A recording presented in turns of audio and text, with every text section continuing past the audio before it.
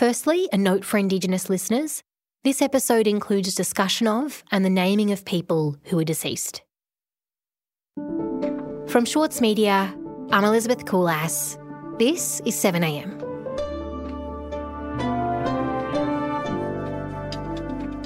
Tanya Day was a 55-year-old Yorta Yorta woman.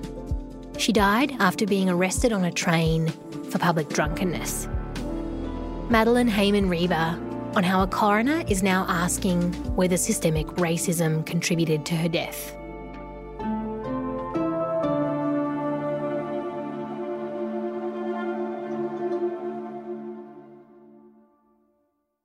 Yorta Yorta woman Aunty Tanya Day died in custody after being arrested for public drunkenness 2 years ago. Now, since then, her family has been fighting for the abolition of that archaic law in the state of Victoria. Being able to sit up there and just speak about who she was, what she stood for, and the legacy that we want to carry on for Mum was really important. Madeleine, Tanya Day has 4 living children: Belinda, Warren, April and Kimberly. You've become close with them through the course of your reporting, particularly with April. Yeah, so when I first met April, it was through what happened to her mum, and it was becoming big in Victoria. I didn't really know her that well before. Madeleine Heyman-Reber is a journalist for NITV. She covered this inquest for the Saturday paper. You know, personally, we've become quite good friends through it. I think that the way that she's taken sort of the lead, her and Belinda together, been really staunch advocates for their mum. If we turn to that day, Tanya had intended to come to Melbourne to visit Kimberly. Could you describe a little more about what happened on that day? So this happened in early December 2017. She was catching public transport from Echuca to Melbourne's Southern Cross station. She was going to visit Kimberly, her youngest daughter. She wanted to be there for her prenatal appointments.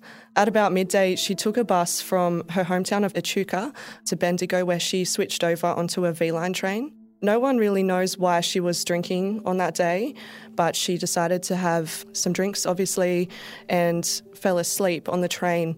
The conductor came along, Shane Irvine from V-Line, and was checking everyone's tickets. He asked her for a ticket and tried to wake her up, but she wasn't giving him answers that he thought were legible. So he ended up calling the train driver and asking him to get the police to the next station, which was Castlemaine train station. There was 4 officers. I believe 2 arrived originally and another 2 came after that. She was taken off the train by the police officers, who also said that she wasn't giving coherent responses to their questions, or her answers didn't make sense. When they first came to see Tanya, at no point did they tell her that she was under arrest. It was just sort of an assumption. We heard that in the evidence in the court. An ambulance wasn't initially called for her. They were walking to the car, I believe, and had put her in the wagon in the back, and that's when they tried to call her daughter, Kimberly, to come pick her up. But Kimberly was 8 months pregnant and was unable to get to Castlemaine in the time frame that they were given. Neither could any of her other children. They thought that she would be safe to stay there and sober up for 4 hours, and then they were going to put her on the train the rest of the way to Melbourne. None of us were close enough to get Mum within that time frame, and they said that she needed 4 hours. So, we thought that she was safe from what they were saying. Once she got to the station, she was taken into the main area of the police station and was getting a photo taken. You can actually see her trying to bargain with the police in the CCTV footage for her release. And when she realises that she can't talk her way out of it, you can see her start to cry, because she knows what happens in those cells, I suppose, because her uncle, he was one of the people in the Royal Commission into Aboriginal Deaths in Custody. His story was told in that inquest, and one of the recommendations that actually came out of that was to abolish the offence of public drunkenness. That was 28 years ago. I believe every other state has abolished the offence of public drunkenness. Victoria is the only state that has not. So that would be what the family is really pushing for. And on this day, on the 5th of December in 2017, Tanya Day is taken to the police station at Castlemaine and she's put into a police cell. What happens there? She walks around the cell. It's very small. It's made of concrete. She's given pillows, blankets, and lays down, and the police leave her in there. She then gets up a short time later and kind of staggers around the room. She falls 5 times over that period of time and hits her head. The worst impact happened at 4:51 p.m. She got up, walked around, and you see her kind of sway and fall onto the bed with the right side of her head impacting quite hard on the wall. After that, you can see her laying down and you start to notice that the right side of her body isn't working properly. You can see her sort of realising that, and she tries to lift her right arm with her left arm and she's trying to move her body, but she can't. She looks confused as to why that's happening. But we now know that the reason that that was happening was because she had a bleed on the left side of her brain, on her frontal and temporal lobes, which caused the right side of her brain to swell. They say that impact that I just spoke about was the impact that killed her. They didn't tell us that, your mum's had a serious fall. They actually used the words, she's had a knock to the noggin. So police are checking on her, but they don't call an ambulance for some time. Yeah, so leading Senior Constable Danny Walters and the custody supervisor, Sergeant Edwina Neal, agreed on 20-minute checks because we heard in Edwina's evidence she wanted them to be more frequent because she was Aboriginal and therefore vulnerable in custody. What are those police checks supposed to entail? So it's walking from the watch house down to the cell and doing a physical check. So, banging on the door, you're meant to open the shutters, physically see them, and to get a verbal response, then you can walk away. We don't see that being done in the CCTV footage. And so what happens that evening? When do the police realise that Tanya's condition requires medical attention? So later that evening, we see at about 8 o'clock, the police go into the cells. They see her on the ground, they lift her up and put her back on the bed. And they say that that was the point where they realised that she had a bruise on her head that she didn't have before she got into the cell. That's when they call the paramedics, and you can actually hear Constable Danny Walters on the phone telling them that he's seen her fall and hit her head about an hour ago, but that was about 3 hours that it happened. So that was a discrepancy in the evidence. The CCTV footage that shows what happened that afternoon was played in the court for the inquest. How did the courtroom respond? Sitting there, you're watching it and you're just waiting for the moment where she hits her head, where that impact happens. And when it did finally happen, the whole courtroom just collectively gasped. They were just really shook by it, I guess, and so was I. The coroner was actually crying as well. And obviously the family was really upset. They had seen the footage before, but it doesn't really get easier seeing that happen to your mum. Even when we were in court and we were watching the footage, that's all I kept thinking, was this when she was worried about this, or was she worried, when we were going to come pick her up? Of course, it was extremely difficult for the family to see, but they did lobby to have that made public. They wanted the public to see that footage. What was the reasoning for pushing for its release? They just wanted everyone to know the truth of what happened to their mum. When it comes to Aboriginal deaths in custody, a lot of families choose to go against cultural protocols of not showing someone's face or saying their name in order to get justice, and they say that we have to resort to that kind of thing. But it is also really important in holding people accountable for their actions. We want the world to see this footage because our mum deserved to be treated with dignity and care, but was instead ignored and left to die on the floor of a police cell.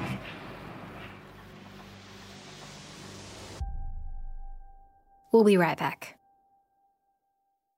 As a 7am listener, you value the story behind the headlines. That's why you should read Post, a free daily newsletter bringing you the top 5 news stories of the day, summarising each of their key points.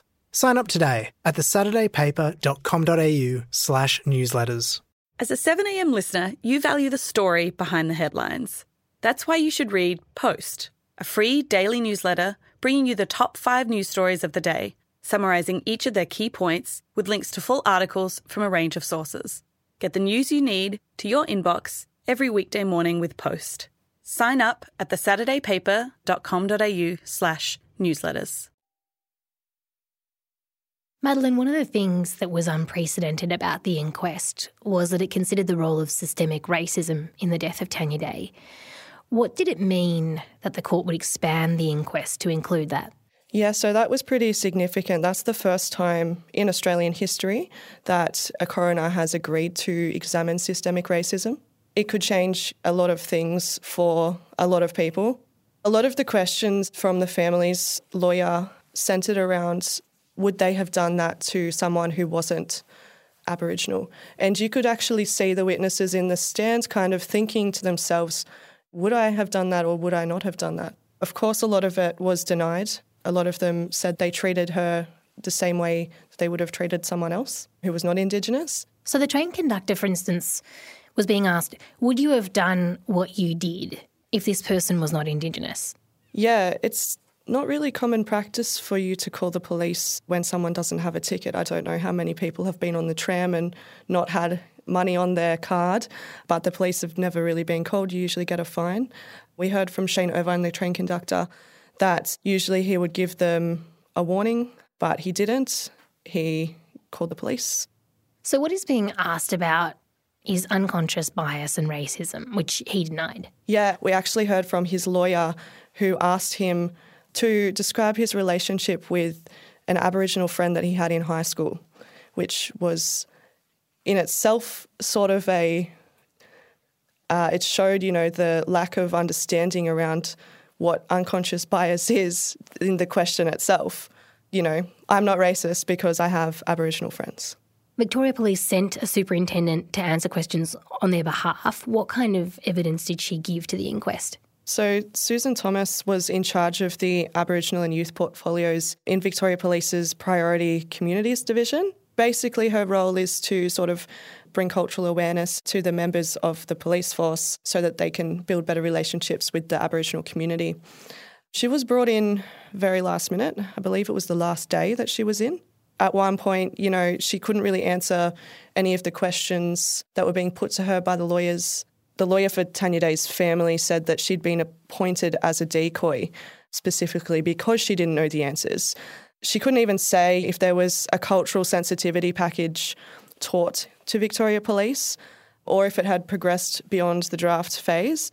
She also couldn't provide information on what kind of training the police had at that time at Castlemaine Police Station. And at one point she said that she came to talk about all the good work that was occurring across Victoria Police. That's why she had been put forward in the court to speak on behalf of the police. Madeline, what was the family's reaction like to the evidence that Superintendent Thomas gave? April was actually texting me at the time. She sent me a message saying, brah. I saw her get up and walk out. A lot of other community members got up and walked out. I guess the biggest moment of that was when she did sit there and say that she came to talk about all the good work. I actually saw Warren get up and leave. Warren's Tanya's son? Yes. And Warren has been the rock, of the family. He's always very staunch. He's always standing behind his sisters. He's always there. And that was the point for him, I guess, that was too much. And he walked out. What does the family hope that the inquest will do now? Well, first and foremost, Tanya's family are hoping for an end to Victoria's public drunkenness laws. So there is a commitment in place now for that to happen. The coroner has already, before it sort of started in the directions hearings, she actually said that she would be making that recommendation. And I think that is because she must have an appreciation for the fact that that was actually one of the recommendations in the Royal Commission into Aboriginal Deaths in Custody that is still yet to be implemented. The government says drunkenness in itself should not result in vulnerable people being thrown into police vans or cells. It's moving to a health-based response, citing several inquests as well as submissions to the Mental Health Royal Commission. It is alarming that an Aboriginal person could go out for drinks with their friends in the city and be pulled up by Victoria Police and placed in custody for being drunk in public. A lot of people commit that offence every single weekend, but you don't see everyone getting locked up for it. Madeline, when is the coroner expected to hand down her findings? On November 11, the lawyers will present the coroner with their oral submissions, which is going to be based on all the evidence they've received. She then has 6 months to make her findings, so there is still a bit of a wait to go to see what the outcome will be. The community support was pretty significant. Their side was full every single day, and they said in the end, that gave them strength to get through it. At the time of Tanya's death, she was actually involved with supporting the family of Tane Chatfield, who died in custody in New South Wales. She was supporting them through that, and that's sort of the reason why the Day family is so staunch about trying to continue her work, because if Tanya was alive today, their family would have been one of the families that Tanya would have been supporting. Thank you so much for being here, Madeline. Thank you for having me.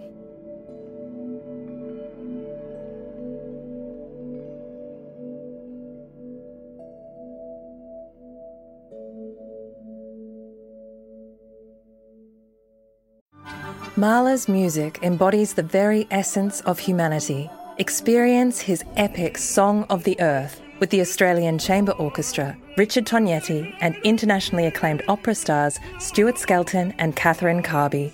Opens May 12. Book now at aco.com.au.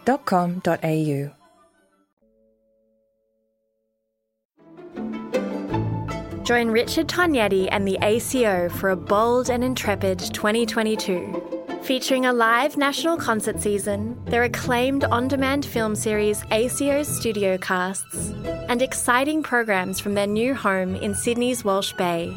Subscriptions now on sale at aco.com.au.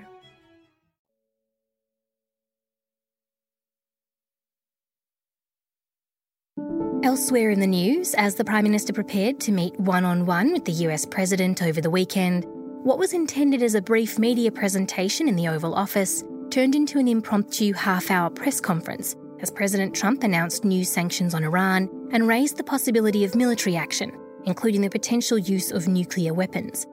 He went on to take questions from the press, speaking to a wide range of topics from the China trade war to his thoughts on returned foreign fighters captured in Iraq and Syria. The Prime Minister appeared to look on in surprise. Morrison later stated that further Australian involvement in Iran was not discussed in his private meeting with the President, and that our commitment would be restricted to forces currently operating in the Strait of Hormuz. The Prime Minister completed his time in Washington by announcing a $150 million contribution to NASA's Moon and Mars exploration program.